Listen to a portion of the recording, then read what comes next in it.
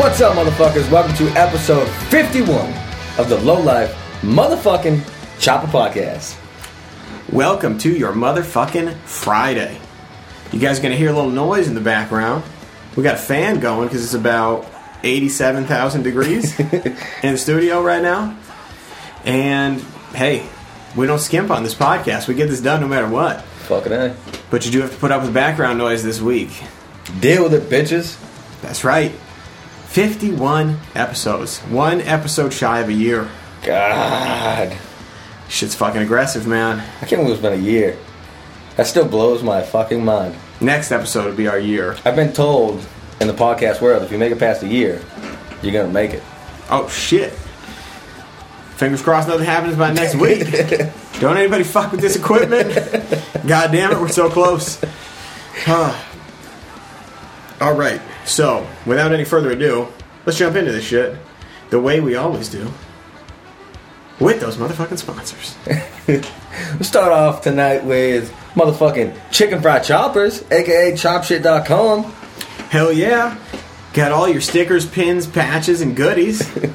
All your hand-built chopper fucking goodies. That's right.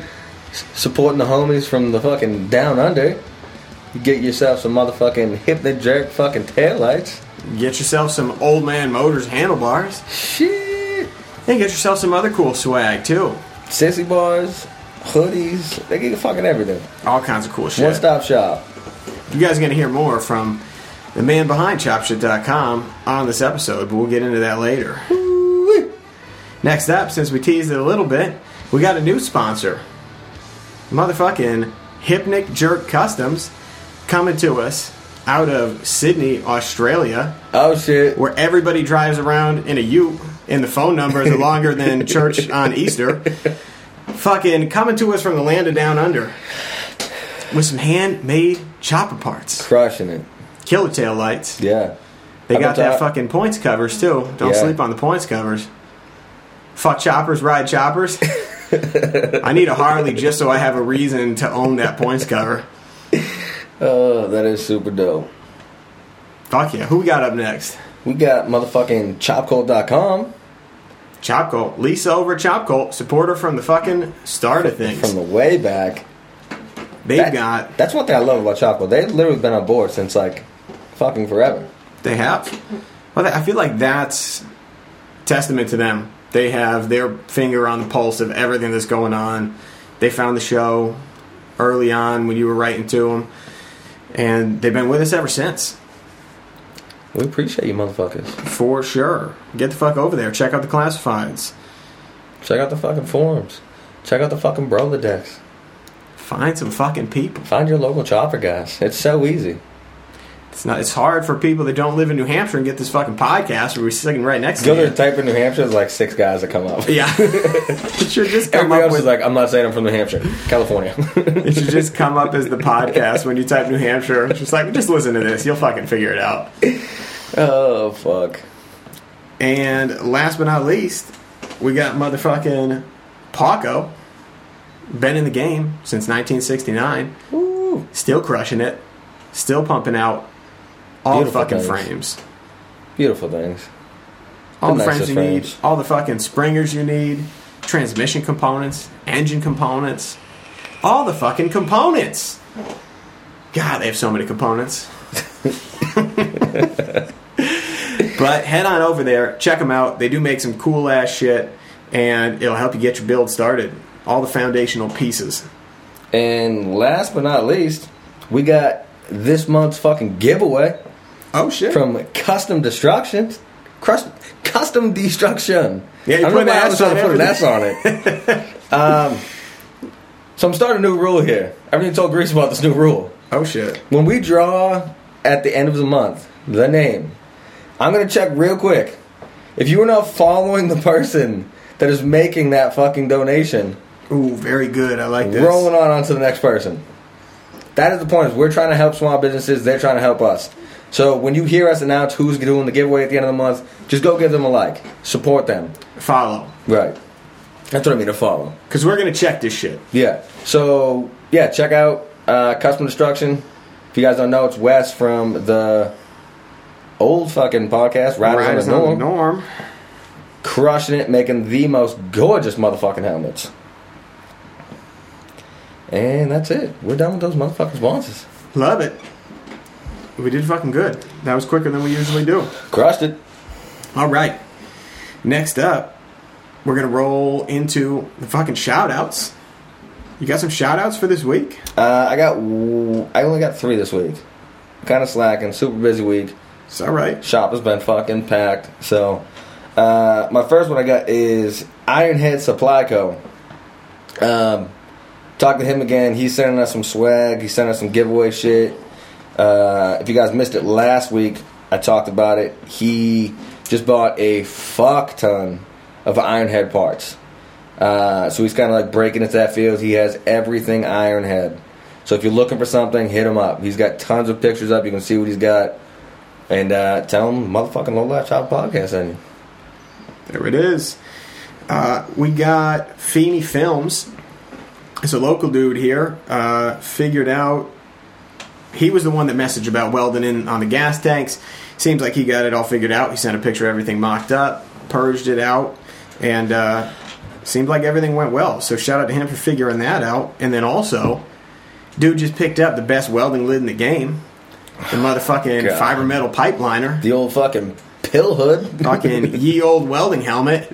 The fucking lightest helmet out there with one of the Philips Safety Gold lenses. God damn if that's not the best fucking setup there is. It's not. Big shout out to Feeney Films, fucking setting himself up for success. Wish you all the best laying those dimes, speed bud. glass, homie. Fuck speed glass.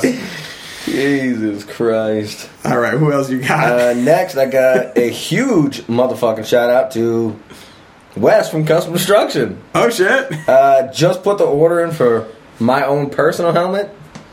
And he hit me right back. He's like, cool, I'll have it done tomorrow.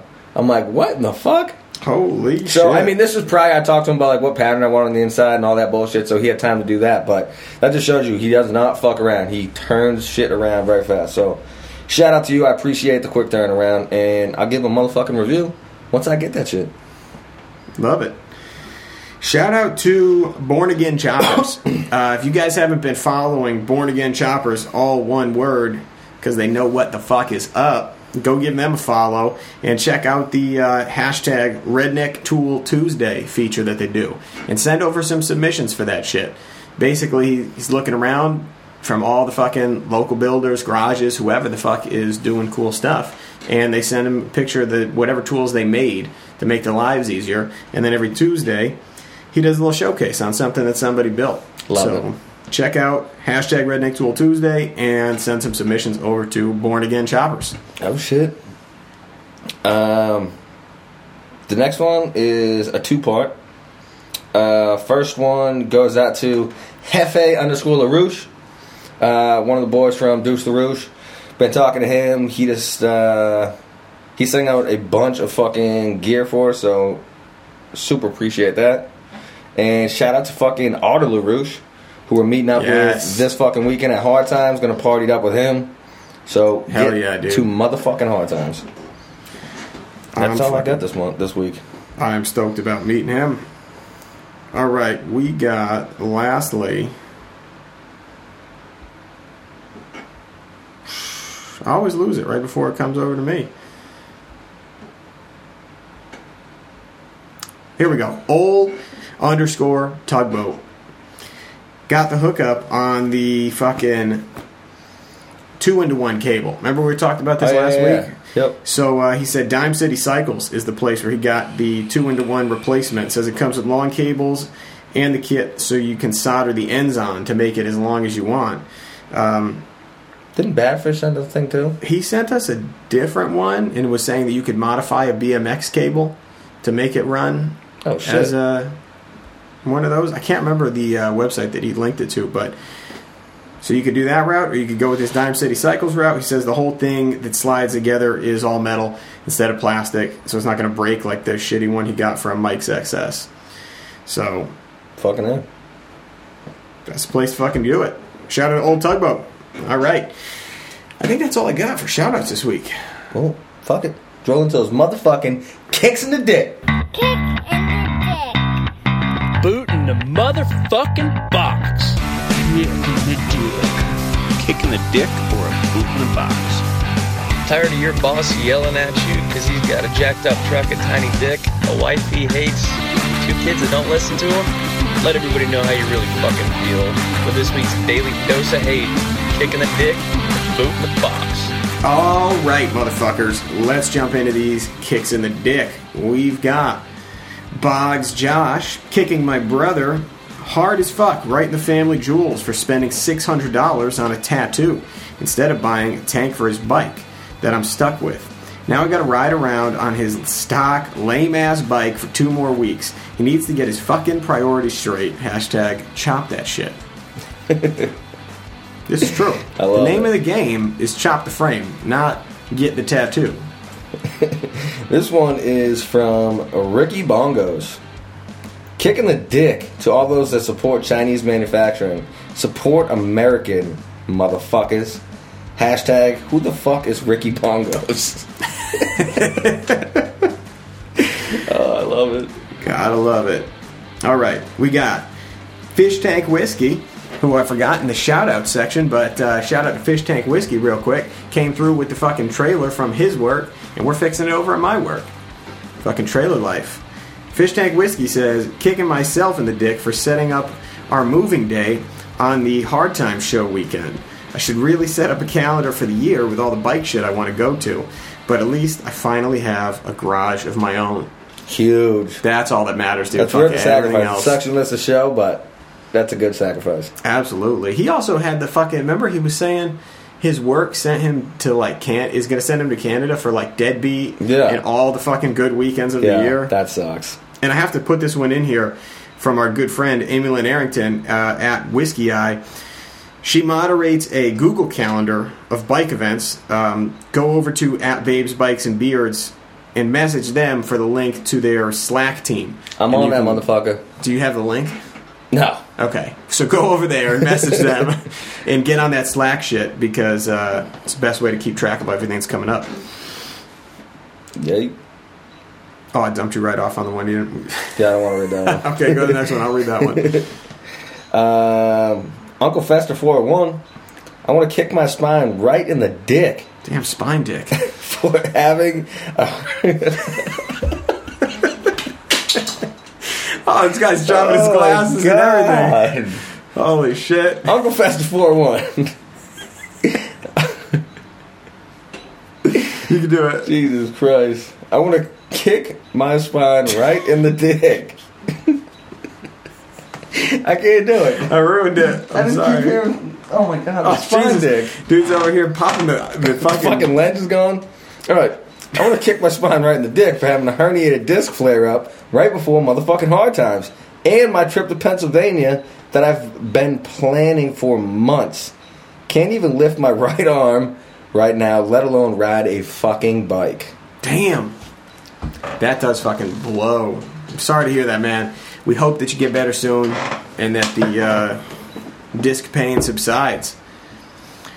Next up, we got Rags_rejected. Says, gotta kick myself in the dick for losing shit that you need lately. First managed to lose my wallet on an overnight campout during 4th of July. As someone who frequently drops my phone, I can relate to this. And wallet. Yeah. Then managed to lose my glasses on this morning's commute. What good are zippers on pockets if you don't use them? Now, it's a Roy Orbison kind of day at work while I'm stuck resting my mirrored sunglasses. Because being nearsighted as fuck sucks. So let's kick my eyes in the peepholes while we're at it. Damn. God. Sorry to hear that, man. Yeah, that sucks. Next one is from motherfucking rebel_scum. A testicle exploding roundhouse to the nads. To the dude who worked on my bike and Jersey Roads. And my chopper. Jersey Roads threw a nail in my rear tire and stole the valve stem cap off my front tire. Fuck. All after my front spark plug rattled out and my rear cylinder head started pissing oil, along with some other phantom oil leak I could not find.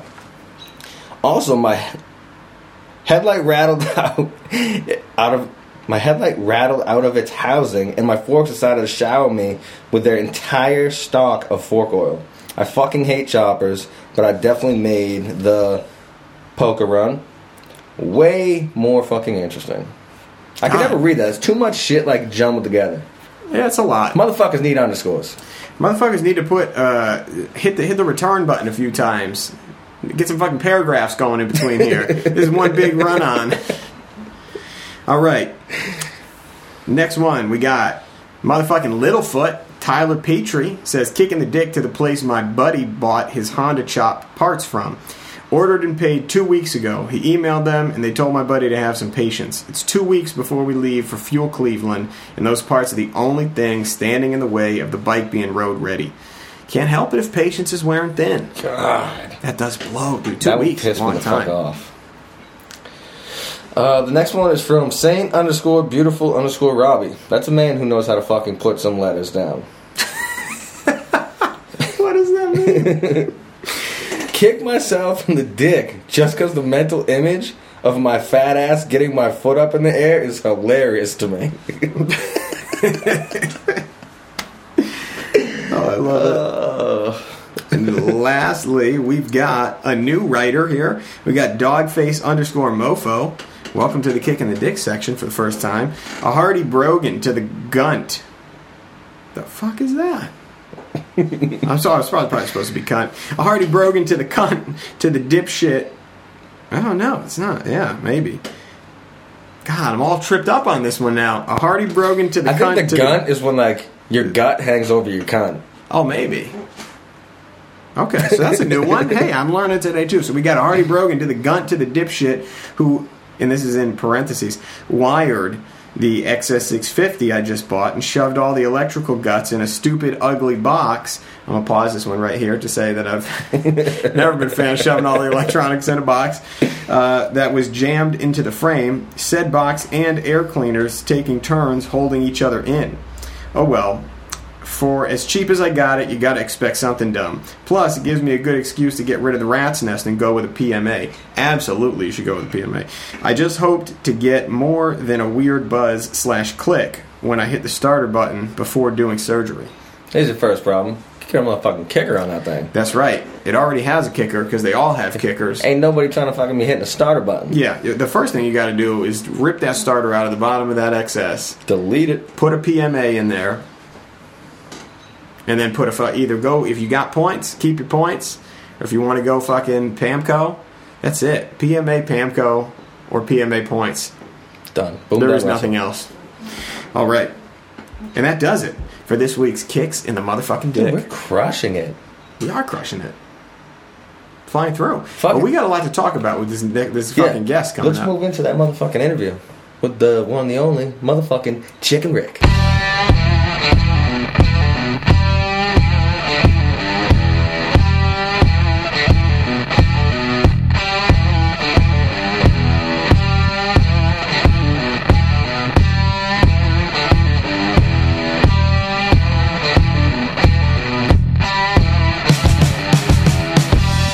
Alright guys, we are live on the phone with the man himself, Mr. Chicken Motherfucking Rick. Welcome to the show, bud. Hey, what's going on, guys? Good to fucking hear from you. It's good to have you back on. For guys who didn't catch the first episode, Chicken Rick was on the show way back when. I'd say it had to be at least 6 months ago. That was the morning of the Chopsgiving, and do yourself a favor and don't listen to that, because probably made myself sound more like an ass than I'm going on this one. So No, that was a good time. That was fucking. We still got the koozies floating around from that event. The Chop Love. oh, absolutely, yeah. I just showed up. I'm actually moving my apartment this week, and I was like, oh, the low life koozie, that's fucking rad. So I got that pup. Got to put it to work this summer. That's right, with the motherfucker on the back. My kids always pick that up, and they're like, "What's this?" And I'm like, "Put this shit down." Oh, that's just Uncle Loctite. Don't worry about him. He's an asshole. Oh man, that is awesome. But that's kind of fitting because when we were talking about having you on tonight, the first thing we were thinking is how crazy it's been this whole cycle of the first time we actually crossed paths to now. So the first time we actually met you, we didn't know you at all. We walked past your booth at the Hard Time show last year. So give us a little rundown. What were you doing at that booth? You had the tanks out there. Did you have merch too? Yeah, I actually, at that time, so it's kind of weird how we even got to the Hard Time show. Like, definitely through Instagram and hearing about it on there and everything. And, like, I would say 2 weeks before the Hard Time show, we had, like, a dry run of a booth at, like, a random motorcycle, like, bike night. And it was, like, the first bike night, so there was, like, 15 people there. And we set up this hokey booth with like a table, and I had like a pop-up tent. And I'm like, oh man, this is like going to be terrible if we show up with all these chopper dudes. Like, we got to dial in our game a little bit and make this look a little nicer. So I was like super pumped that we did that, because like that was like the early days. I think, you know, we knew absolutely nobody going to the Hard Time show. So we got there super early in the morning. We set up our booth. We had like just like a corner, a little spot, like prime real estate, which is kind of funny to think about, that like some no-name people, not like we're anything more now, but you know, like, how did we end up here? You know, like, people had to be a little pissed. So it is kind of funny because you were right in the main like thoroughfare there. Like, you couldn't walk to the back without walking past your booth, and then all the people like Chopperhead was like way off in the back corner. Seriously. You'd be lucky if you even saw the booth. They were in the alley. That was nuts. So put it to, here's a good one, right? So we're right next to Barnstorm Cycles, and they have their pop-up says like Barnstorm Jeeps on it. So I had no idea who they were, and I'm like, oh, I guess like some random Jeep dealership, like, you know, got this crazy double booth going on. And then they pulled in on the, is it a Dyna or an FXR, that crazy cream one that they have that's like all totally badass? I believe that, like, somebody pulled up on that, and then I think it was Jake Barnstorm rolled in on like this old Survivor Pan and parked it up next to like my unchopped at all stock front end Softail. And I'm like, oh boy, this is oh my god, that's fantastic. Like, the Hard Time show is definitely like the real moment where I was like, I don't have a chopper, and my chopper needs a long front end, and it needs a big sissy bar, and I feel like real out of place right now, and I need to totally get with the program. Yeah, that was, I mean, especially that event had so many cool fucking old bikes. Were you next to the guy? Yeah. Were you next to the booth with the dildo flipping fucking cornhole game? Yeah, we were actually right next to Lane Splitter. Yeah, that's what I thought. And then next to them was Kaufman Culture. They had, like that dildo dilly toss cornhole set. You get it in the hole and you get a free t-shirt. That was fucking wild. And they rolled up. They had that thing like stuck to the side of the van, so there's just this flopping dildo pulling up, and they're like, what the fuck is going on here? Oh my god! How deep into the brand were you at that point? Were you like, had you just started things when you were rolling to Hard Times, or you were already working on it for a while? Yeah, so the Softail, I already got my tank painted by Weights and Paints. So, you know, like, at this point, I was like, thought I was killing it with that Softail, right? I'm like, this thing's a shit. And, you know, like, I'm doing it up. I'm like, I got the chopper. We're in business. And then getting there, I was just kind of like, oh, shit, yeah, we're definitely not there. But before that, I was like, okay, so we're going to this chopper show. I want to work with some people. So I hit up Weights and Paints. He painted another peanut tank that I got from Lowbrow. Yep. And, like, the plan was to, like, bring it there and sell it and have it on the table. Sure. So I already had, like, a relationship established with him. And then I don't even know how I originally met Wannabe Fabrication, but I had him whip up 3 sets of bars and the same kind of thing, you know, just to kind of have, like, some one-off chopper parts to have at the booth and sell. I think I had, like, 1 T-shirt at the time and then, like, a bunch of random stickers and patches. Nice. And it's crazy to think that that's what was at the booth. a year ago, because now Yeah. as the Hard Time show is approaching next weekend, it's like, or excuse me, this weekend when you guys are hearing this, you've got pretty much networked in with everybody we know. Seriously. Knows you, and you probably know way more it's, people than we do. Super weird, but it's really awesome. You know, like last year, it was just kind of like, okay, this is like a job. Our job is to set up this booth, and we're gonna go there and hang out, and you know, like hopefully we'll talk to some people.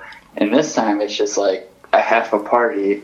You know, like all of our buds are gonna be there. You know, it's like I'm like super looking forward to it this year. Whereas like this time last year, I was in like a full blown panic to not look like a complete idiot. And like I enlisted my sister, so my sister was like working the booth with me last year, and she's in Ralph's the whole time sucking down beers. And you know, like we went up to get food, and they ran out of food, so we're dying at that point. And I'm like, man, we wrecked this whole thing. We have one job to do. Totally dropped the ball. But you met a ton of people there. That must have been a big thing for you just getting started with it, right? I think it was like really one of the big things that like made me feel like this is where I need to be. These are the type of people that I like. We met a couple people there, you know, like we met Pernetti Customs there. B3 actually walked by and they gave us like some business cards that had all their bike nights and stuff on it. And they're like, oh, we're in Boston. And I'm like, oh, I'm never going to that, you know? I appreciate it. That's awesome. And then just like what that spiraled into now, you know, it's like, oh, yeah, those people that I talk to like every other day. Right. It's been a crazy, crazy year, it seems like. Yeah, absolutely. And I would definitely say that, like, you know, the podcast has been like a huge help for that, and like just meeting people and, you know, hearing from people all across the country that are all into the exact same stuff that we are. And then like you actually go out to these shows and you get to meet everybody, and it's really pretty cool. Absolutely, dude. Last time we had you on the show, I feel like people were loving that episode. A bunch of people hit us up and were like, that dude is the man. And I don't know why, but thanks. It's definitely, it's a testament to who you are, though, and the way that you interact with people, because a lot of people have a lot of different brands, but every single day I see you guys posting stuff. We're getting tagged and stuff. Other people we know are getting tagged and stuff. My phone every day is just like Chicken Fried Choppers commented on a photo you're tagged in. And there's always something. You guys stay so busy with it. I wish we never got to be friends with that dude, because he's annoying as shit. I'm like, how do I block this thing right now? How do I block this man? Yeah, no, I mean, I think that's the whole thing. You know, it's just like just trying to be nice to people and reaching out and you know, just trying to help as many people where we could, because you know, like we don't even know what we're doing now, so. You know, to be able to help somebody out and, you know, give a little bit back and, you know, help somebody with some kind of mods that are way over their head. You know, God knows that everybody helps us with stuff. So you got to definitely give it back and try to answer as many questions as possible. Absolutely. And speaking of helping with stuff, you're already halfway into this build on this XJ650. So let's talk about some of these mods that you got going on and what you're working on with this bike. We can kind of kick it off with how that bike come into your life, and then we'll get into the mods. Yeah, so if you guys have never talked to 812 Inc. out of New Jersey, Jerry's like the nicest dude of all time, and you know, we've been palling it up with him for quite a while now, and he comes out of left field with some stuff once in a while, and he's like, Rick, I got you this project. I'm going to get your project. I don't know what it's going to be yet, but it's all yours. I'm just going to give it to you, and you got to do something crazy with it. And I'm just kind of like, all right, that sounds great, you know, like let me know when that's going down. So probably like 2 days later, he's like, Rick, I got you this project. It's an XJ650. Do you want it or not? And I'm like, Gary, I absolutely want it. Like, let me know what the deal is, and I'll come down and get it. He's like, it's titled, it's ready to go. I'm like, all right, I'll pay you whatever you want for it. You know, just let me know what's up. So he's like, I'm going to give it to you for free, but you have to do something ridiculous with it. Like, you can't just put it back together and then have it be some corny little bobber machine. You know, you got to go full boat. And, you know, I'm always down for schooling myself in a challenge, so that's kind of where it came out of. Fuck yeah, man. So what when you saw it, what kind of condition was this thing in? It's a running bike that you're tearing down, or this is already torn apart? Oh, absolutely not. So this is actually originally Dusty NJ, Dusty from New Jersey. He was in the Greasy Dozen build. This was like his first bike, daily driver. I think he said he drove it on daily for like 5 years through the snow and everything. And then he started taking it cross country back when it was like all in stock for him. And then he eventually got a Harley and decided that he wanted to chuck this up into something. So it's a 650 4-cylinder shaft drive. So he got as far as hardtailing it. So all the hardtailing stuff is pretty much done already. But how I got it was basically stripped down to the frame with nothing on it but the motor. Oh shit! So yeah, pretty much down to nothing. This thing's ready for the build. Oh, ready to just jump right in it and see what this disaster is all about. That's fucking awesome. So, are you doing any? Do you have to make any modifications, or do you want to make any modifications to the frame, or is that going to stay as is? So basically, where it is now, I tried making like a garage-built frame jig. So I had some steel plates that I got from work, and I just made a ton of mounting points that welded down to like this kind of steel slab to, you know, try to keep it all squared up and everything. And then I was going to cut the frame on it. And Two Wheel Trading Company actually reached out, and they're like, listen, kid, you know, like, I don't want to tell you what to do, but that ain't going to work. How about you just borrow my spare frame jig for a little while? And, you know, like, I'd hate to see you do all that work and just have it come out not straight at all. So I was like, all right, you know what? You know what you're talking about? We're going to take you up on that. So he hooked me up with a frame jig to borrow for a little bit that's originally made for shovel heads. Yep. So just to get the shaft drive centered on this thing has taken, like, some fabrication bracket works just to get, you know, like the rear end straight. And then since then, I moved on to like the center of the frame to get that straightened out. And then getting like the frame cut, the neck in the position that I want to, and then finally starting to tube it in a little bit. Damn. Yeah, I know it takes, I feel like there's a misconception with frame jigs that like you just plug the frame in there and then like, yeah, and it's fucking good to go. And weld it up. Oh no, definitely not. Yeah. Especially when it's not even close to a universal one, you know, it's like specific for shovel heads. So, you know, like this bike is significantly longer than I originally wanted it just because that's how big the frame jig is. So it's like, well, I guess we're going like full digger, double the backbone length, raked out on this thing. Oh, that's true. Yeah, because if you can't adjust the back, then that's just how long the bike is going to be. Can't adjust it back. We're only going forward, baby. That's awesome. Well, you're a tall guy. You got those long dancer's legs, so it's going to be perfect for you. So when I originally sat on the bike, like it's a very short stock frame, and it kind of it goes up a little bit. Yep. So you have like on Jap bikes sometimes they'll just slap a bunch of plates to hold the frame together up front and just kind of weld them all in. Yeah. So you have like a lot of that not gap, but like, like fat space in there that you can't see through the frame. And it's probably the only time that I'll agree with you on negative space, but gotta cut them out. Some of that frame, you know? That's right. You don't want to see just gas tank and then slabs of metal. No, it's awful. Yeah, and it goes on forever. It's like 6-inch plates sometimes, and it just looks hideous. Yeah, so sitting on it was kind of like sitting on a BMX bike, and you're like, I'm way over the entire bike. So I knew that it was going out a little bit. Didn't really know that it was going out this far, but it's looking pretty cool, and I'm super excited to tear into it a little bit more. Dude, that is fucking awesome.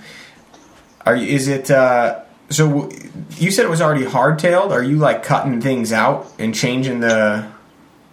He cut the whole neck off. So I wanted to get the front of the bike situated before I mess with the rear. So it's already hardtailed. It's done kind of like a little bit funky of a way, not to knock him at all. And, you know, he's an invited builder and I'm an invited asshole. So I'll probably end up redoing it after I get the front situated, but I figured I would just kind of tackle one hard thing at a time instead of trying to do it all in one big swing. Absolutely, man. So right now, do you cut the neck? Yeah, so the neck's off. I have the down tube tacked in. So I use like a 1 3/8 Dom tubing that shoots from like, there's like, instead of how it goes down, and usually you kind of have like the tail end of the backbone come down into your frame. This bike has like a full-blown hoop, so there's just like a big arch in the back, and then the down tube connects right to there, and then shoots up to the neck.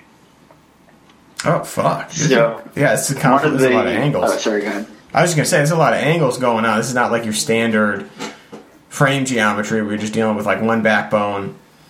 No, and I'm not a smart guy, so it's it's been a hell of a thing getting this sorted out. But it's looking pretty straight. Got a couple lasers on it. Lasers don't lie, but to me it doesn't look straight. But if it's straight, it's straight, I guess. From having done a couple of these now, it's definitely, you just got to trust the measurements, because I hear you 1,000%. I can't tell you how many times I looked at them and I was like, does that looks crooked to my eye, and then I measure it like 6 more times and I'm like, well, the tape says it's perfect, but my eye says it's like, it's a little maybe off to one side, and it just drives you nuts. Yeah, it's definitely, you kind of have to throw your instincts out of the door a little bit, I guess, and just kind of go for it. And let me preface this in case the people didn't figure this out or don't know me at all. I don't know what the fuck I'm doing. I'm not claiming to be good at anything, because I'm not. So if you hear any blasphemy going on about how I'm doing this, feel free to reach out and redirect me, because I always appreciate some constructive criticism. I think that's awesome, man. And honestly, you're doing great work with it already. Thanks. You're tackling some really tough stuff. I meant to ask you too, what did you cut the neck with? Okay, so I cut the original neck out with, I think I cut it with a Sawzall first, and then spent a lot of time angle grinding like the original plates off it. And then I flat disced it out. So the original neck was pretty much, as good as it was going to get. It was like round. It wasn't like lathed down or anything, because you got to keep the numbers and everything on it. Sure. And then, so I took it to Two Wheel Trading Co. so they could measure it originally, because they made me up some of those spacers that go on that fun neck holder piece of the frame jig. Yep. So he looked at it and he's like, dude, you can't keep this. Like, this thing's shot to shit. And I'm like, if you say so, I guess we're just going to bin it. And I ended up just buying a new machined out Harley neck off eBay, just like a brand new one. And I think it's from No School Choppers, which is, just kind of how it worked out. But, just like a fully blank slab of steel, all machined out Harley neck. So that's going to open the door for me to put on a lot of different front ends that would be normally are just not going to fit on an XJ 650 neck. Right. No, absolutely. And then, then you're all the fucking bolt-on shit. If you want like the right kind of, you want that 21 spool on a Jap bike, it's a pain in the fucking ass unless you have like a lathe and you want to change the axle and the spacers and and do all that stuff. Not that re-welding a neck in is that is like the easiest way, but at least then you could slap a hole. Yeah, and if you're already that deep into it, like I'm sure registering it. Well, we don't have inspections, so it really doesn't matter to us. But if I ever did get pulled over on the road with it, and somebody did take it that far to, where's your neck numbers, it'll get a little interesting. But kind of is what it is, If I'm going through all this work, I'm not going to put some piece of shit original neck on it that's, just to save the... Can't you just stamp the numbers into that new neck, though? So I was just talking to Keebler Customs about this when I was out there the other day. He and just they got said fucked. that's super illegal, and you definitely cannot do that. Oh, really? Yeah, he just got pulled over, and they did check his numbers, and they impounded his bike. Now, he didn't, like, bang fake numbers into the neck, but I think he just had some, like... A little powder got over one of the numbers. Like he just powdered it a little too much. Yeah. And, the cop, just got big balls with him and basically shut the whole party down and took the bike. Holy fuck. This was their Greasy Dozen Yeah. build, right? Yep. Yeah. So I didn't get to see it, which was a big bummer, but... Wow. Yeah, just because he couldn't read the fucking VIN. And one number on the VIN, so the rest of the VIN was totally fine, but just like a little half a piece of number. But That's insane, that's dude. Yeah, so as long as you don't run into that guy, you'll be A-okay. yeah, I didn't even paint the neck on the stepchild for that reason. Because I was, like, nervous. Because Yeah. the thing's fucking... The neck's 32 years old. So I'm like, you can already barely see the fucking numbers. yeah. So if you look at my build, the whole bike is, like, perfectly painted seafoam. The neck is just black. Yeah, you know what though? I mean, it might just be worth the trouble in the long run. Seriously. Yeah, you never know. So, Yeah. so when you cut this neck out, are the down tubes and the backbone just like flopping around at that point, or are they still, the gussets are still holding them to each other? So what I did was another real Rick move on this one. I welded, I just threw like a real hot tack on the bottom of the frame tubes to keep them positioned in the frame jig after I took the motor back out. So the frame is technically kind of welded to the jig. Oh, there you go. So my down tubes down there, so I cut the down tubes out after that. And I'm told when I slug the down tubes, like the new down tubes in, it has to be on a horizontal plane and not on a vertical. Because if it's on a vertical, your down tubes take all the stress when you're riding down the road, and it's most likely going to crack if you do that. What do you mean by that? When you say it has to be on a horizontal plane, like it has the down tube has to be resting on a table, like flat? So where I cut for, to measure out the new down tubes, I cut it like halfway under the engine in between the front and the rear motor mounts. Oh, so you cut the whole, you didn't just cut the neck out, you cut the whole down tube and front area of the bike out. Yeah, pretty much. Like the backbone, it's too. Like if you slice the bottom of it right in half through the motor, that's like where my frame's cut at. Oh, I see. Okay, I thought you just cut the neck at the top, like only the neck out. I see what you're saying now. Did you cut the backbone I have to halfway do the whole too? front. So to do that, what I did was I ordered the tubing. It actually just got here. I had to chase the UPS guy down because apparently my address was wrong on the thing. And I was trying to make the 7 o'clock podcast, so I went and found the dude. And he's like, oh, who was it going to get delivered with it anyway today? And I'm like, well, I know it's in the truck, motherfucker, so dig that shit out and give it to me. That is fucking awesome. You got a shout out to whoever you got the tubing from? I don't, whatever. I don't live by a metal supplier as far as I know. So I order all of my metal, which is super expensive, but it's kind of the only option that I have, instead of driving somewhere. Right. I usually order it from onlinemetals.com. Yep. And what I did was when I cut the frame originally, I took a caliper and I measured the inner diameter, the tubing thickness. Yep. And I did all that stuff.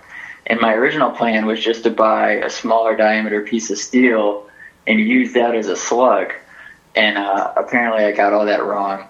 And what you want to do, you only need like a 2-inch slug that's going to go inside your frame to connect your two new pipes together. Yep. It only has to be about 2 inches, but it has to be the exact inner diameter of both pipes.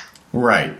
So that was a little bit of a, I learned something on that one, which was super helpful. So are you going to extend the down tubes at all, or are you just welding it back together? No, so the down tubes are, I ordered like 2 6-foot sections of like the down tube steel. Yep. And I took a piece of 3/4 inch conduit and I cut it in half. So I have like my first bend on the bottom, like a nice big radius bend. Yeah. And then I slugged it with a socket on the top so I could, make adjustments to the top of this frame leg that I need to get it perfect, because I don't have a tubing bender.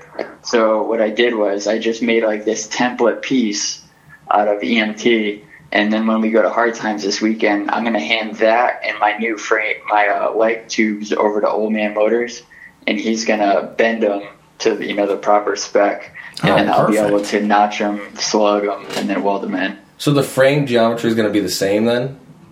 No, it's way different. So now it's got like I think the backbone is double the length. It's got a 40-degree rake, and the legs on it, it's going to be like a gooseneck style. So you're going to have like 4 inches, matching the down tube and, I guess angle. And then it's going to dip down towards the frame, and then you're going to have one big nice radius back into the frame. Fuck. I'm glad you're going through this, because on that XS... So I'm like, I don't know what the fuck I'm doing, So I'm using EMT, and I'm making 20 cuts out of EMT just to make sure I get this perfectly right. So when I throw it over the fence, it's going to be what it needs to be. Right. What is EMT? It's that shit that they run like electrical wire in. So like if you're in like a gymnasium and you see all that exposed metal piping. I see what you're saying. Yeah. It's super easy to bend, and you could just use a normal like EMT conduit bender. My cousin's an electrician, so we have all that shit just laying around. Oh yeah, that little like radius at the end of a stick thing. Yeah, it's like a stick, and then it's got like a half moon on it kind of thing. Yeah, so I can get a pretty good bend out of that and make sure it's perfectly straight, and it's like a nice radius bend, and then I could just totally use it for mock-up, and he's going to transfer it over to the 1 1/4 inch tubing that I'm using for the legs. No shit.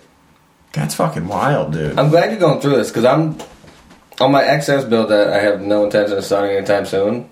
Mm-hmm. But on that, I want to pretty much do the same thing: cut the down tubes off, cut the neck off, put a Harley Harley neck on it. But I want to like curl the backbone. Yeah. You know what I mean? And then make the legs longer. So what I wanted to do was I wanted to like curve the legs, but I don't know how hard it would be to do that on like a normal bender, because Vintage Technologies, when he was on the podcast, he said that the bend is down tube, they took like 2 acetylene torches and kind of like gravity bent it almost. Right. And I'm like, that's going to be way too hard. Like, I'm goosenecking this fucker. Like, I'm not not trying to be a hero with this build, I just need it to be solid. For sure. But, so, like, even stuff like that, it's, like, great to listen to the pros and see what they do, and then be like, yep, well, that's out of my wheelhouse, so we're just going to drive right past that exit. Yeah, it's actually his fault I want to do that to the XS, because that's what he was talking about, was that when he curled that backbone up to, like, get that upward swept with the gas tank. Yeah. And I'm like, yeah, I need to do that. I have no idea how to do it, but I need to do that. Yeah. And just like everything else with this build, So, here, I'll give you an example. I did not work at all today. I sat at work, did not work. I sat on Chop Coal all morning, and I seen the Low Life banners on there. I was laughing. I was like, hell yeah, boys. That's right. Here on chopcoal.com. We made it. But, so, like, weird shit that you just have to, like, sit there and research ad nauseum. I know that I want a 35mm fork tube iron head front end on this bike, because it's a pretty narrow bike, it's a pretty slim bike, so I want to go with, like a smaller option like that. So I seen a really nice extended fork iron head front end on eBay for the right price, and I scooped it up. So after I bought it, I didn't think about the neck on that, or what is it called? The stem on the triple tree is only going to be a 7/8, and the neck that I just welded in for this whole thing is a 1 inch. Fuck. So I would try to like figure out how I'm going to convert that to make that work, 1 1/4 inch slug. just cram some tubing in it. I know, and I'm like, do I buy a 7/8 stem and go down that whole route, and then I'm stuck with 7/8, front ends if I ever want to do that? Because I change my mind like every 20 minutes, so that's not really going to realistically work. So why didn't you want to just run like a 39mm front end? Because I have a 39mm on my Softail build, and I think that it fits that bike pretty well. But this is a narrower. It's not necessarily smaller. It's just kind of like high and tight, whereas that bike's like a little bit bulky for a chop. And I just thought if I had two 39mm sitting together on two drastically different bikes, I think it would have thrown me for a little bit of a loop. So I do know that Harley makes a ton of extended fork tubes for the 35mm, and that's why I was like, okay, I'm going to go that way, and I'm going to make that happen. Fuck yeah, dude. That's definitely one of the more served diameters, because you get the weird years, and you get those 33.4. Yeah. And it's like, well, that's a fucking nightmare. Yeah. Comparatively. And another thing that's interesting, too, is that, like, when you're sitting here looking at all these drop bike front ends and stuff, like, XSs, don't XSs come in a 35mm front end? They do. So if you were like, hey, I am having trouble finding fork tubes for my XS that's a 35mm, what I would do is I would yank the front end off an iron head and use the fork tubes, because those are super common. Not like XSs aren't super common, but it's just the easiest cross example that I can think of off the top of my head. And then just run Harley parts from the triple tree down, and it'll just work fine. Right. That's what I don't know of anybody that's done it themselves, but I unfortunately have the fucking 76 is 1 year before they went to 35, so mine are 34mm, which is just it's the same boat as the Harley 33.4, where you're just well, this nothing fits. They don't make, because they actually make extended fork tubes for an XS, but only for the 35s. So it's like, fuck. Yeah, so as long as you stay in like the right range, it gets a little bit tricky for sure. And, I would love to get, some custom forking by Frank tubes, but the whole front end that I just bought cost half as much as brand new custom fork tubes. So I believe it. We're trying to ball on a budget as much as humanly possible. Gotta do it, man. You gotta make it happen. That's right. So do you have so you picked up a whole iron head front end already? Yes. So like I was saying earlier, that's a 7/8 stem. And I believe it's stepped, so you might have to get like one Timken bearing that fits the 1-inch outer, like whatever the outer diameter is for the normal 1-inch necks, and then the inner diameter is going to fit whatever that, the diameter from the top and the bottom of that 7/8 head are.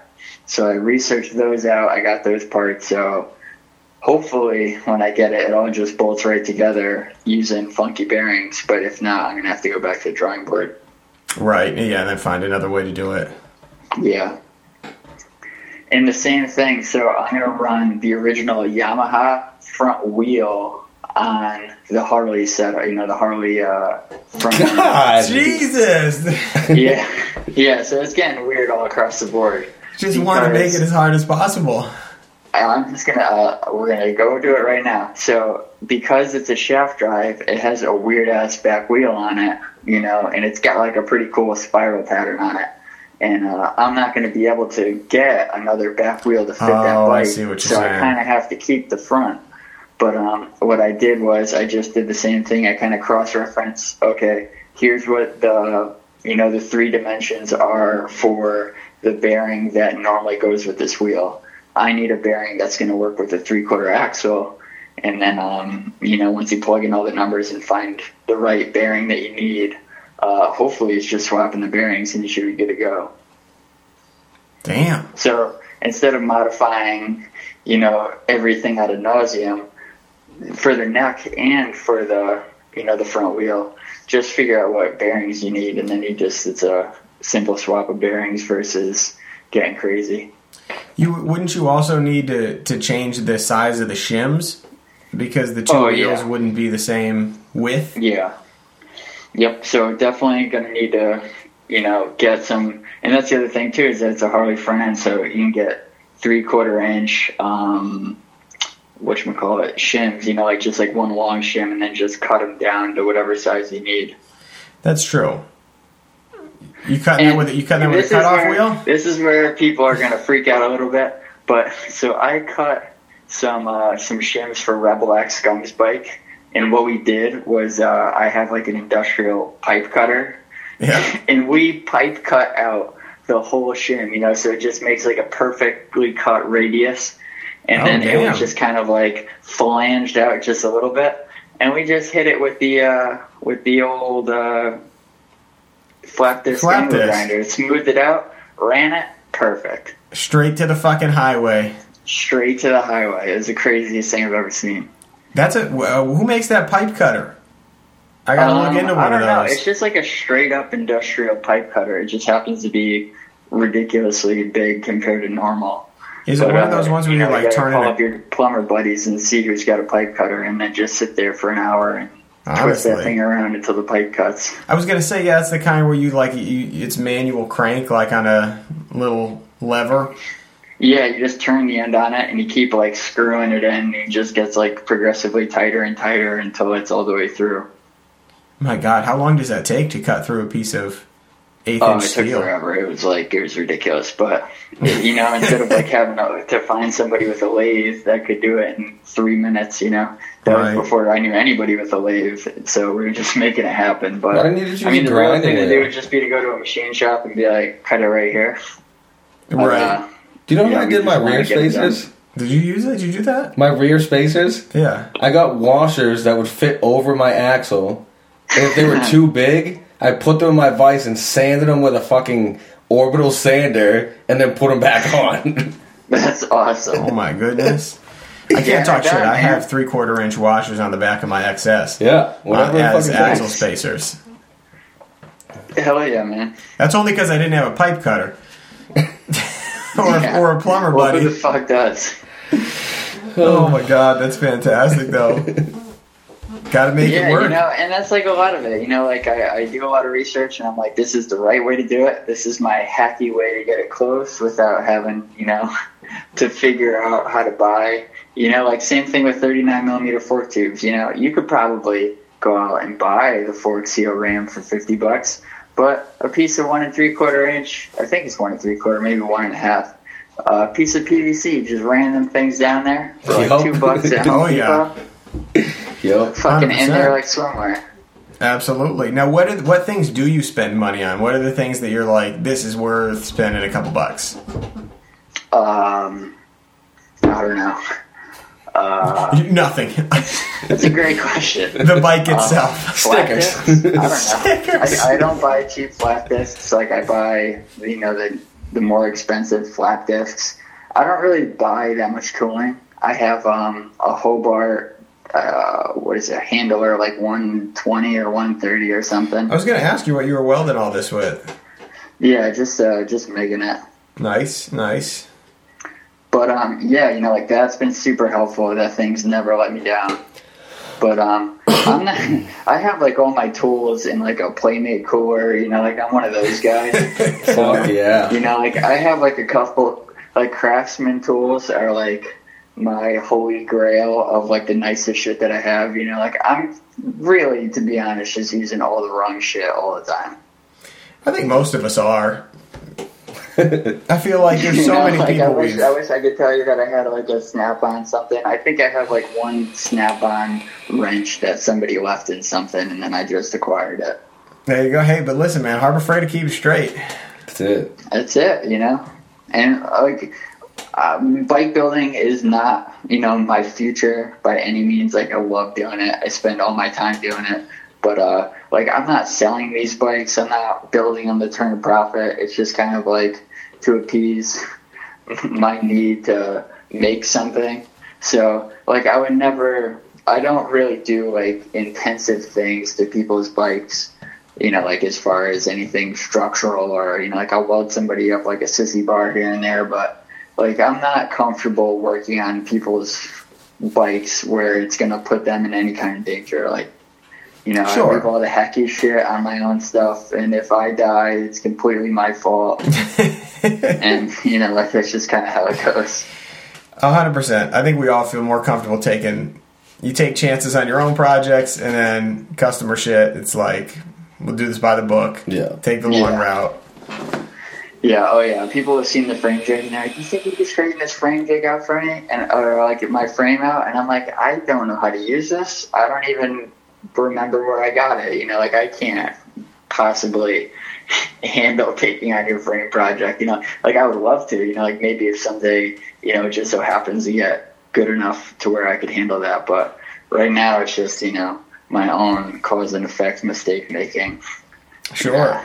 That's a tough project too, though. If somebody came to me and said, I need you to straighten out a frame I've already welded that is crooked. Yeah. I'm not sure I would even want to take that on. That's a tricky one. Once it's already out of whack, you're kind of like, you start over. It's going to be hard, And some people are just good at that. Like some people could see it and slice it and, heat it up and right, with the torch. Twist it in different ways. But all of that comes with the experience that I don't have. So, maybe someday we'll get around to that. But, yeah, definitely not at this point. That's awesome, though, that you got linked up with Two Wheel Trading Company as far as the jig is concerned. I do feel like that just makes your life so much easier. Huge. It definitely not, because I welded the KZ440 hardtail on myself, no jig, just on the floor of my garage. And I think I got super lucky with it. I think a lot of it's, a testament to what what's their name? The people who made CPs. Voodoo Vintage. Wait, I got half of it. Yeah, right? You got it. Yeah, I had their hardtail, and it kind of went on, and it came out great, and that hardtail was amazing. But if you're gonna do anything more than that you're not willing to take a risk on, like with this whole front frame redo, there's no way you could do it without a jig. In my opinion, of somebody who tried to figure out how to do it without a jig. Yeah, I don't know how people do it. I know people always talk about doing shit without the jig. It just seems like it'd just be really difficult. And yeah, I mean, I'm sure people at the very ways. least, it's like a comforting thing, like, oh, I can't fuck this up. It's in a frame jig, like at least it gives you a little peace of mind when you're gluing this thing back together. But yeah, I mean, it's just a huge help to hold everything and to keep everything at least relatively straight. Yeah, and I think that because I know people, I had gotten that Chop Source jig, and people are like, "Oh, you made it out of aluminum. That's really weird. It's like, isn't that gonna bend?" And I feel like when it comes to jigs, the way you weld it is just as important as the fact that it's in a jig. Yeah, that was one of the things that Two Wheel Trading Company said as soon as he handed it over to me. He's like, "Listen, this thing is not keeping this bike straight. Like frame jigs don't keep everything completely dialed in. I mean, the neck of it is hanging like 1.5 feet off the main center post, off of like a piece of 3/4 rod. Like he's like, that thing's not any kind of stable. It's just kind of like a locator. And he's like, right. When you weld this thing, you got to make sure to weld it. Take your time with it. Only weld he's like, just weld an inch a day if you have to, and just let it cool by its own. And he's like, yeah, but don't rely on the jig to keep everything straight. You definitely have to do that. Yeah, and that is so important that people understand that. I know the one I did for Rhino I think I spent 3 days just doing this section, doing that section, and then there's a couple things that I couldn't reach on the bottom because the jig was in the way of the tube. So then I had to weld. I had done a couple welds that night, and I just had to let it cool until the next day while it stayed in the jig before I took it out, and then clamped it to the fab table to do the rest over there, because it's like you don't want to take it out when it's hot and have it shift on you. Yeah, definitely not. Yeah, just all those little things. But it's so cool that you're taking on this project, because all this stuff is so important. Even if you don't do it for work, it's just like, what a cool skill to have. Yeah, definitely. It's been such a cool learning experience, and it just helps me to be able to talk about it, to understand how it's done, and to really respect when you see somebody put out something amazing. is you have a basic understanding of like what it takes to even do a shitty job like I'm doing. You know, to see some of like these full crazy builds at these events and stuff, it's like, man, that dude knows what he's doing. And you gotta pat that dude on the back a little bit harder once you have a better understanding of it. Yeah, I see that with Vintage Technologies. There's a million things that guy's good at, but some of those frames with the swooping angles going all around, like I'm looking at the Roadstar that's in my jig right now, and I'm like trying to make just the most basic, like it's going to go straight line from here to here, and I'm like sweating my ass off before I put the tack weld on a certain thing. I can't even fathom, some of these people doing these complex bends over long distances. It's really incredible stuff when you think about it. Yeah, and even that, like just the willingness to do it and like the time and energy, because I think I remember him saying that he bought 4 neck castings, screwed 3 of them up and just kept throwing them away. And it's like, man, like where I would have tapped out at the second one and then just made it work and been happy with it. I forgot about that part. That is such really a good point. Going for the full win on this one. Yeah, people's determination is unbelievable on some of that shit. Yeah, I don't know how much a net casting costs, but I imagine I'd be in your same boat where I'm like, if I didn't do this by the second one, I guess I don't know how to do this. Oh yeah, you're talking some dough. A few $1,000s in net castings for sure, but yeah, I don't know.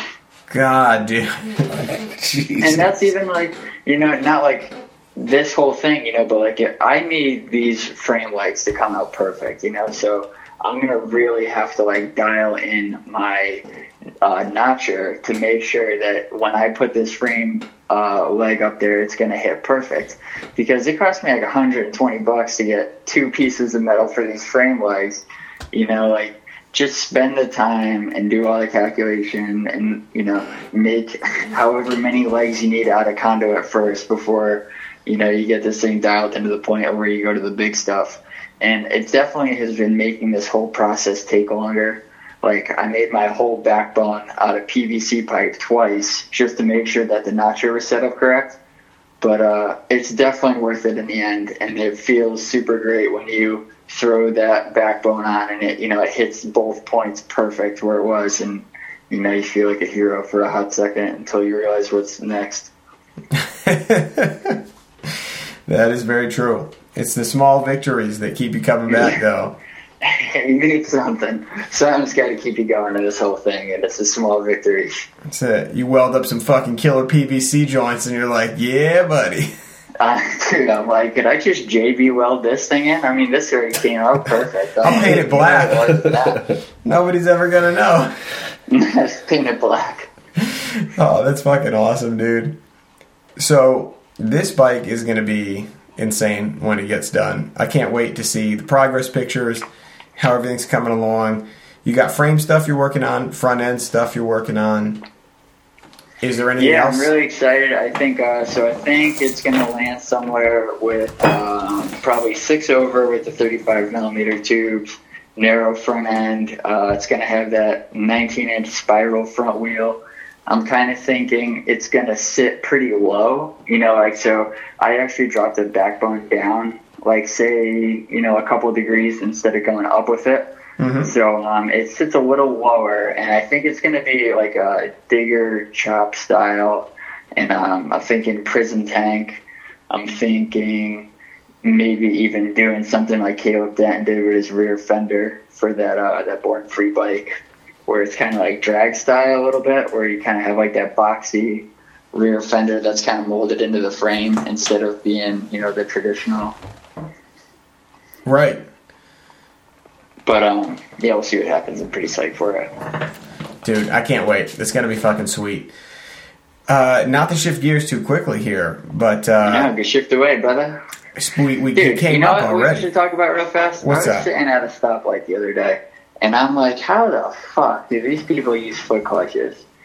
Like, just trying to figure out in my head, like, just sitting there at the light on a hill, I'm like, I respect to it, like if you don't have a front brake, like just something to hold on to up front and you're foot clutching it, maybe if you're in Arizona where it's flat everywhere. It's a dry heat. But I'm just like, damn, you guys are killing it out there. It's definitely, it takes a little bit of getting used to. The one thing I will say is I would hate to have to do it on my XS without the front brake, because on this older bike, it doesn't go into first easily all the time. Okay.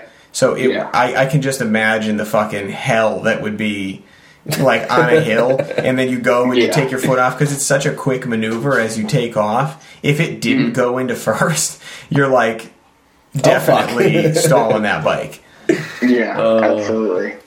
I do have a question, right? So I just took my motorcycle class like a week and a half ago, so welcome to motorcycles. It's great to have you. Yeah, so we got that certification. But when you guys stop at a light, do you guys put it in neutral, or do you guys put it in first and then just leave the clutch held the whole time? Because I always go for neutral. I always click it down a whole bunch, and then I pop it right back into neutral, and I roll up to the light. Are you talking about foot, like with a foot clutch, or just with a bike in general? Just in general. Loctite, what do you do? So with mine, I don't have a front brake, but mine's not foot clutch. Yep. So with mine, I guess it depends. Like if I'm gonna try to light up a smoke before the light turns green, I'll put it in neutral. Yeah. But if I'm just waiting, I just leave it in first. Makes sense. Yeah, I always just thought, like it burning your clutch up if you're holding your clutch in, but I don't know, I just always popped it in neutral. So I think that's what got me thinking about it, because if I'm sitting there at a light and have a foot clutch, you're basically just your foot's on the pedal the whole time, and I don't have a front brake, so usually my foot is on my brake pedal the whole time. Right. Instead, so both feet would have to be on both pedals. I think that's what I was trying to square in my head of how that would work. Yeah, with the Roadstar where I didn't have the front brake, I always put it in neutral. Put it in neutral. Yeah, you gotta do something. I've seen you sometimes though where you had it in first, and you'd be like 45 down a hill and like rocking your clutch back and forth. Yeah, to stay there. I'm like, what the fuck? That's true. If the hill is like extreme, I'll just kind of like hang out, and you go a little forward and then you roll back and go for it. Like if you think the light's gonna go quick. Otherwise, I'll roll back. I'll put it in neutral and roll back to like a 45. And sit at a 45 with my foot on the brake, so that the bike is not going to sprint backwards. It's going to kind of walk backwards a little bit. Yeah. But it definitely... What the fuck are you doing, brother? And you're just surviving. Trying not to fucking drop this thing. There's so much to think about. Like, even when I deleted my front brake, it was the weirdest fucking thing for the first probably 100 miles. Oh, yeah. Yeah, it's definitely weird. And I, when I had a front brake, I almost exclusively used my front brake. I never used my back brake, really, which is stupid as hell. But, I don't know what I'm doing, so that's what I always did. Once you take that, you got that front brake off now, so you're used to using the rear brake, and I feel like once you go back to a front brake bike, like I have with this XS now, it's so weird. I feel like I have too much going on. That I have two brakes. I'm like, what? Which fucking one should I use? I don't know. After riding my bike without the front brake now for this season so far, I jumped on a customer's bike to go for a test ride, and I was like, oh, front brake. And I hit the front brake, and I was like, literally almost flipped the fuck over. I was like, holy fuck! It's really weird having a front brake now. This is what happens when your bike actually stops. Seriously. Honestly. I think that's really the biggest adjustment. It's just how much room I leave in between me and everybody only having a rear brake. I know that I'm not stopping if I need to stop in a hurry. So I just kind of play it a little err on the side of caution. 100%. I ride my XS way more of an asshole than I ever did with the Roadstar, because it stops quicker. But what's weird about the XS is I don't have... My brake light only operates off my rear brake, but my rear brake also doesn't do anything. It doesn't even slow the bike down. It's literally just my right foot operates my tail light. It's a brake light switch. Yeah. So I just have to I'll grab the front brake and I'm going to stop, and then I'm like, oh yeah, and then I'll just pitter patter my right foot against my brake to flash it behind me. but it doesn't do anything to slow the bike down. So, Oh yeah, I went to a motorcycle class and they put me on like I think it's like a TX 250 or something. It's kind of like a little mini enduro. Oh, the big and I was boy. fucking hammering that thing, and the instructor was getting pissed. I'm like, a good running motorcycle with brakes, you know? I mean, like, this is fucking great. Oh my god! Right? Who would have thought of it? That it's nice when you have these things like suspension and 2 brakes and Yeah. mirrors. Blinkers. Yeah. Oh yeah, blinkers, dude. That one is like. Dude, those have been in the bin since I got the a motorcycle. Those have been gone. So Yeah, don't That's even all bother right. with those. I thought having 2 brakes is like now a new thing I have to remember which one to use, and then Yeah. if you add blinkers in there, it's like You know holy what sucks shit. though is when you don't have a front brake and you don't have directionals. Like there's one spot on my way home from work. It's a 4-way intersection. I have to take a right, and it's like downhill. So I gotta hold my foot on the brake, and I can't like put it neutral because it's a 4-way intersection. So I'm like holding my clutch with my left hand, so I can't like put out the sign to go left. So I'm like a retard trying to like point left with my right hand, and then people think I'm telling them to go, so they just get to like start going while I'm Jesus. trying to fucking turn. It's the most dangerous shit in the world. I see what you're saying. You should just go So, neutral. I'm gonna get fully shot for saying this, but Kiriakin actually makes these new directional Hang on, I just gotta shut the that- feed off real quick. No, I seen them. Are you gonna say the ones, the little rings? They're basically like the size of a dime. You know, they're like the size of exactly one LED bulb. They're so tiny. And it's like, I almost consider just getting 4 of them and putting them, like, you could just hide them away anywhere because they're so tiny, but Right. they're so bright. So where, like, if I go to another state, at the very least, I'm not going to get my balls broke by cops or anything because at least I do have directionals. But Right, that's true. I'm not in the money spending game. So I'll probably God, wait this a guy little with everything. How much is this? $30? Dude, yeah. I'm such a cheap ass. Like I'll go buy the most retarded expensive part or jump in some raffle that I have no business being. But to shell out money for like tools or parts, I'm like, I get real bad fish customs real fast.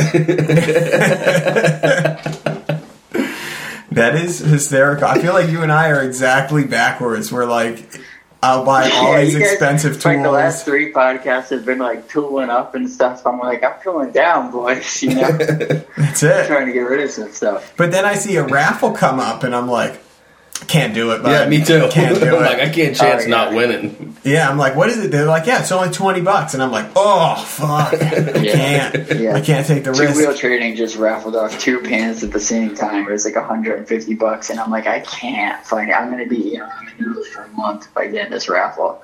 So I didn't do it, but it was like, whew, 2 pans are really straightening out a lot of problems at once. You're like, I gotta save this money before somebody else does. Yeah, Gotta get these Yeah. pans. yeah. That's. I love it. This is your financial tips of the week, everybody out there. Yeah, Get all might your as well tools be from the playing scratch junkyard. But get in those motherfucking raffles. offs. We need those raffles. Oh, I love it. So, let's jump into. You met up with Keebler Customs and Lucky Horseshoe Customs out in Colorado. What were you doing out there? So I was out there for work, and I travel a real lot for my job, and I end up in like all these random places. So what I try to do is I try to throw it out there when I'm around in somebody's area and be like, hey, what shops are in the area that, you know, like I need to check out, you know, like who's out here. So Whiskey Eye is like, pretty sure Keebler Customs is, you know, out there somewhere. And I looked it up, and I was like 20 minutes away. So I hit him up. I'm like, boys, what's up? We hanging out? You know, could I come check out the place? And they're like, yeah, dude, swing by tomorrow, you know, and let's hang out. So I ended up going over there, and, you know, they're super cool guys, just like everybody said. And it was a total blast hanging out with them. That is fucking sweet. Did they have their bike back by the time you got there? They did not. They actually had a customer's Norton Commando. Oh, It was yeah. a chop. It was like, you know, from the day it had some, some weld situations going on and stuff, but they were basically just getting it back together and running for this dude so he could, sell it off because he just got it in like a trade or something. But yeah, it was pretty cool that we see like some kind of, bike there that was of a lot of interest. He had a pretty sweet sporty chop too that he had it. I think he said it was his first bike and he dumped the shit out of it, and then he pretty much rebuilt it all back to exactly how he wanted. So it was pretty neat seeing a later Evo sporty chop with a Springer front end on it, and it had a Hammer 1275 kit, which was pretty badass. Oh shit! Yeah, he had it dialed in pretty nice. Fucking big boy. Big house. That is fucking crazy, man. But they had a shaft-driven bike that they were turning into like a mono-shock cafe kind of deal, which was pretty sweet. Checking that out, and then I seen a piece of sheet steel with the Low Life podcast logo chopped out of it, and I'm like, I recognize that. Shit. Know them boys. Oh, I can't wait to see that thing. Speaking of them boys, That's pretty cool. let's run into those sponsors real quick. Those motherfucking sponsors. This week, as with every week, we've got a great bunch of sponsors that help make this show possible. Let's kick this shit off with motherfucking Babes, Bikes, and Beards. Bike nights going on out in Chelsea, Massachusetts. Head on over to @Babes, Bikes, Beards on Instagram to check them out. They got a Slack channel where they're keeping track of all your upcoming events so that you don't have to forget about what the fuck is coming down the line. So head on over. Again, that's @Babes, Bikes, Beards on Instagram. Give them a follow. Stay in touch with them. Hit up a bike night and keep up to date. Next up, we've got Lowbrow Customs. All the parts you need for the road ahead since 2004. Been in the game a long time. This is where I go for all my fab shit that I can't make, like the weird tabs, recessed bungs, all the kind of shit that I need to fabricate other systems. And on top of that, they got a million other parts from all kinds of different manufacturers. A real one-stop shop for people building bikes. Head on over to lowbrowcustoms.com or @lowbrowcustoms on Instagram. And last but not least, we got Deadbeat Customs, the ones putting on the motherfucking Deadbeat Retreat going down August 23rd and 24th. Deadbeat Customs out of Tewksbury, Mass. They got @Deadbeat Customs on Instagram is the place to go find out about it. As you know, we'll be going to the motherfucking Deadbeat Retreat this year. Gonna have a Low Life Chopper bike show. 2 awards, one for Best Bike and Show, and then one for Best Chopper. All put on at Fiddlehead Campground in Saco, Maine by Deadbeat Customs. So big shout out to those guys for putting on a killer event. Can't wait to get over there. And with no further ado, let's get back to this motherfucking interview. And we're back. Alright, so let's talk about how you got linked up with this Hypnic Jerk Customs out of Australia. Because you're the only person. That's it. You're the only person bringing this stuff in, right? Stocking it? I believe so. There might be somebody on the West Coast, but I really haven't seen like much advertising for it. But they might, I don't really know. As far as I know, I'm definitely the only person on the East Coast that has it. But as far as we know, too, yeah, so we'll definitely back you. Super happy to have it. They make some cool shit, and it's so. How did you find them through Instagram, and then you guys got linked up that way? So, like a year ago, me and him just got talking on Instagram. It was just kind of like one of those things, and he had like a cool bike I was talking about, and then I started talking to him about the Muggy Meltdown. Have you guys ever heard of that one? No. That's you got to look that up. It's a chopper show out in Australia, and it's like in the dirt. It's as like greasy as it gets. There's they have hot flag girls that are calling dirt drag races and stuff, and it definitely looks like a huge ass party. That's sick. And he goes to that every year, so I was just talking to him about that and how things are done in Australia, and we kind of just kicked it off. And Cam seems like a super nice dude, and really went out of his way to try to make something to where I could sell his taillights in the United States. So you know, he makes these amazing stainless steel taillights. I'll definitely have them at the Hard Time Show, but so you guys can check them out. But fuck yeah. Yeah, I don't know. It's just kind of like one of those things when you click off with somebody, and you know, I guess he trusted me enough to send, you know, an expensive amount of product over to the United States and try to have me pedal it for him. It's perfect. You're a trustworthy guy. That's it. And yeah, it just like, I hadn't seen anybody. The reason it caught my eye was because I really don't see anybody making tail lights. I mean, like, you know what I mean? Like making by hand. Yeah, and I'm pretty sure that he makes like the lenses and everything too. Like he, you know, has like a refined process to make these lenses, and they have like this crazy honeycomb pattern. He made one for his Zane, for his Born Free bike from Old Bike Barn. I saw that. You know, that had like an awesome like prism shape to it, and it was also like tinted to be like a maroon. And he puts out some really quality stuff, and you know, definitely when I got it, I was super impressed. And a lot of them could be, you know, mounted on like a traditional bracket, or they're like a weld-in design to where it'll fit in between your round sissy bar, and you can kind of like, you know, give a couple hot tacks underneath to kind of like. I was make wondering it look like about it's just that. floating. Yeah, I was wondering how people were doing that. And as a quick throw out there, if these are stainless steel tail lights and you have a mild steel sissy bar, 309 filler rod is your fucking jam for that. God, just gotta come throw on. it out there. People need to know, if you tack that shit on with a MIG welder with mild steel wire, stainless steel to mild steel, you're gonna have a bad time. That's all I'm saying. I did my little light with a I was like, MIG where the fuck is he going with this? I'm like, I hope he tells people that he can't weld it to MIG, because I don't even know if you can weld stainless and fucking mild together. Yeah, there's no MIG in the shop, so I got nothing for you. Now you know how to do it here on the Low Life Chopper Welding Podcast. wouldn't be giving the people what they come for if we didn't throw something in there. But yeah, they I are want to know fucking. how many strictly welders you have that listen to this show, that wait for their little moment every week. You know what's funny is everybody that hits me up about welding is like, well, I just have a MIG welder, but I do find it interesting to hear about this stuff. And I'm like, I think it's pretty much everybody's got the Hobart handler, and they just pretend that they enjoy listening to this part. Yeah, it's like when we listen to like sports or politics. It's just like, sounds great. I don't know what's going on over here, but you know that the team's doing a hell of a job. Sure would be nice if I knew what the fuck was going on. Yeah.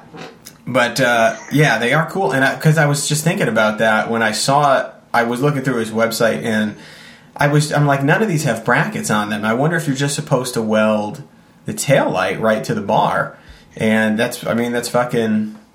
It's not gonna fall out.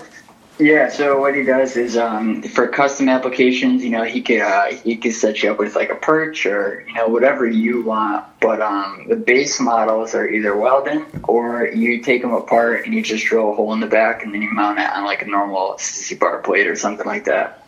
Oh, that's way easier than I thought. Yeah, that's a good point. I don't know why I didn't think you could just do that, just drill into the back of it. But Yeah. 309, guys, like we said. But yeah, he also has like smaller taillights, these little jam drops is what he calls them, that are pretty neat. Supposedly we're going to be getting those really soon, which I'm really excited about. And he also has some killer points covers. I think they say like fuck choppers, ride choppers, or something like that. Yeah, we teased that in the I'm like, beginning. dude, you got to send me some of those. Like, people would be super interested in those over here. Absolutely, it's got to happen. One thing to note, when you look at his prices, they're all listed in Australian dollars, which I think the conversion is of like 3/4 to the American dollar. So if it's listed as $200, it's really significantly less because it's just an Australian dollar. So so we have the higher don't jump currency out of here. your fucking pants when you see a price on something. Gosh, yeah, I actually didn't know that because I looked at them. It's like 200, 170, and I'm like, I mean, they're really nice taillights. I have to save up, but yeah, no. So that's just something to keep in mind. I'm actually really glad you mentioned that because I think a lot of people, probably wouldn't catch it. I didn't catch it either. Yeah. Good shit, But man. yeah, just one of those things, just reaching out to people. You never really know who you're going to meet or talk to, or, just spark up a conversation with somebody and, maybe it turns into something. You know, that's how literally every single one of our connections that we've had so far have just been, you know, through some kind of small talk or conversation, and you know, then eventually it may lead to something, or it just may lead to some kind of friendship. But yeah, definitely reaching out to people, and that's definitely the way to go in this community. And I have not found, well, you know, a handful of people, but you know, out of the other thousands, you know, there's only been like a couple of people that really turned me off. So yeah, well, I mean, I can only imagine how many additional connections you're going to be making on this next trip that you're going on. Tell us a little bit about where you're heading. Going to Fuel Cleveland, baby. Yeah, buddy. And we basically did the same thing last year. So last year, I went to a Hard Time show, knew not a single soul. We went to Fuel Cleveland right after, knew even less people in the center of the United States. And this year, we're super psyched to get out there and, you know, finally meet some good Midwestern folks and some people that are coming out from the West Coast that are all going to be under one air-conditioned roof this year. Oh, fuck to, yeah. Check out some bad chaps. Because you must have people now, as opposed to last year, that you're going there and you're like, I can't wait to meet you. Oh, yeah, absolutely. That's awesome. Yep. A couple podcast listeners for sure. For sure. Tyler Petrie. For sure. Definitely going to meet Worcester Bike Works. Yes. A couple other people, a couple more common people who I've never met. It's like Zane Cook, never met Zane. He's great. Yeah, I got to meet him at recently.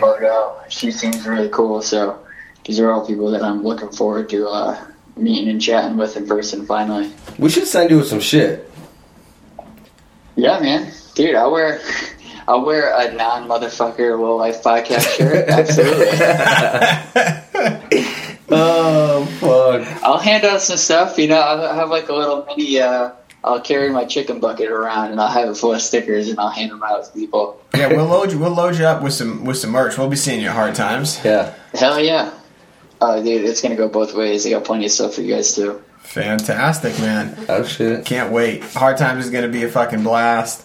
Can't wait to hear about the Cleveland trip. We'll have to have you on again after the trip to talk about all the people you met. We'd love to be back on. Fuck yeah, dude. I need to get my neighborhood nightmare patch from you, by the way.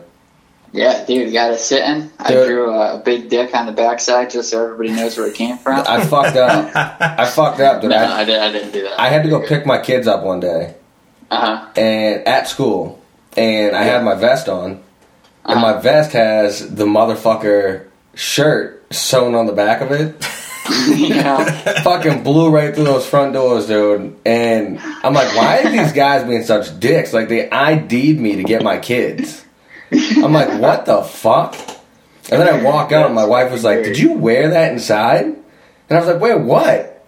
And she was like, you're fucking, it says motherfucker across your back. So, what's up, school? I'm going to get my kids. So I got to switch that up. That's so funny. That's great. No one saw this coming. Who knew? There's people that got radioed to be on alert over that. Oh, yeah. Oh, my Dude, God. half the school was in lockdown. Seriously, all all the the kids were in kids. the gymnasium. Yeah, the other kids in the just gym. trying to deal with the principal. I don't have my fucking ID on me. I have a license. Oh, fuck. That's fantastic. Well, hey, dude, I want to say thank you again for taking the time to chop it up with us tonight. It's so crazy to see how much the page has grown, your brand has grown, and all the people that you've met and become good friends with over the past year. Yeah, man, it's been absolutely great. And, you know, the podcast has definitely been a huge part of that. And definitely appreciate everything that you guys do. And, you know, just looking forward to the future and seeing where this goes. You know, it's definitely a lot of work, but, you know, it just pays off huge. And so cool meeting and learning from the chef community. Hey, let's try to set up next to each other at Hard Times, by the way. Yeah, you guys. That way we can have like a one-stop shop for that. That way we can have like a one-stop shop for everybody that wants to fucking meet everybody. Yeah, absolutely. I am gonna. Oh, I don't know if I want to put this out there. I got a plan for how to secure Primo location, so I'll be Perfect. talking to you guys in the DM. Yeah. You know, I don't need EasyCo to come swoop in on my fucking prime real estate. I heard. Hey, Even though they actually deserve it and they actually do things. word on the street is those motherfuckers got 2 spots this year. Oh shit! Yeah. Yeah, that's the story. Yeah. So you can never count on them showing up on time. So as long as we get there on time, we'll be all right. Yeah. I'm not going to the pre-party before, so I'm gonna have some dunks in me. I'm gonna be ready to roll. So Yeah. I'll put up a cone or something. Cool. Locked ice parking only. Flops and chops zone. Fuck yeah. That's it. You know I'm gonna have the flops on deck. You guys got to bring like a kiddie pool, like a 3-foot wide kiddie pool, and just set it up. so you can sit on the bike with your feet in the water. Fuck yeah, dude. We need that. If it's either that or fucking places to hang the hammocks. That's it. Yeah. It's one or the other. Yeah, don't hang your shit off my tank because that thing's going right over. I love it, man. Well, hey, do you got any closing words for these people as we move to wrap things up here? I don't really have like a catchy little jingle like you guys have been doing, but We could pause it. Just don't be scared to reach out to people. You know what I mean? Like that's the biggest thing. You know, even if like companies is really big, or you know, like everybody is super nice and you know super excited to meet new folks. So you know, if you see something you like, you see somebody like some that you like that somebody else has going on, like hit them up and ask them how they do it, and you know, just drop them. Hey, you did a hell of a job with that, because it definitely goes a long way, especially after you spend a million hours fucking something up until it comes out nice. 100%, dude. Could not agree more. That's good advice. I gotta start reaching out to more people like that. I get so Agreed. lazy with social media. All right. For sure. I will say, cut once, measure never, and buy tools that make life better. God. Oh, mine's super simple this week. What do you got? It's Friday, motherfuckers. We're heading to hard times to have a motherfucking good time. I'm on it. I'm so on it. However you own it, you can get it tonight, ho. And all night, ho. I get the beat from a fucking right, ho. I might go crazy on these niggas. I don't give a motherfucker. Run up in the nigga house and shoot his grandmother up. What?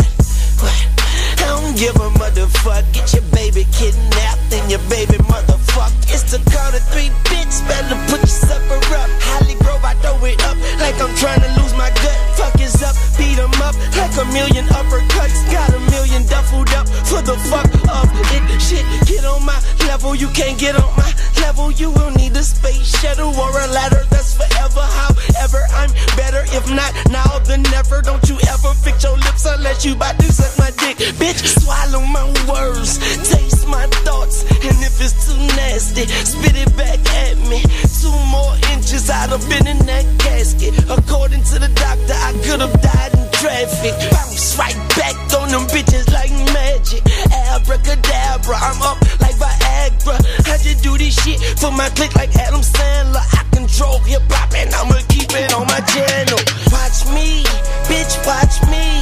Bitch, watch me, but they cannot see me like Hitler. It's the New Orleans nightmare. Money so old, it's growing white hair.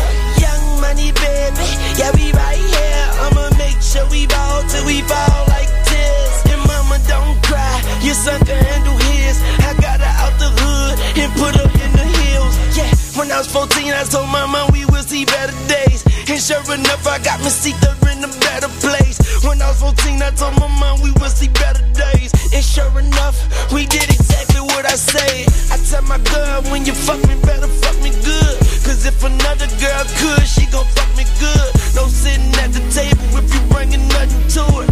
And I get straight to it like it's nothing to it. Yeah, I got game like Stewart Scott.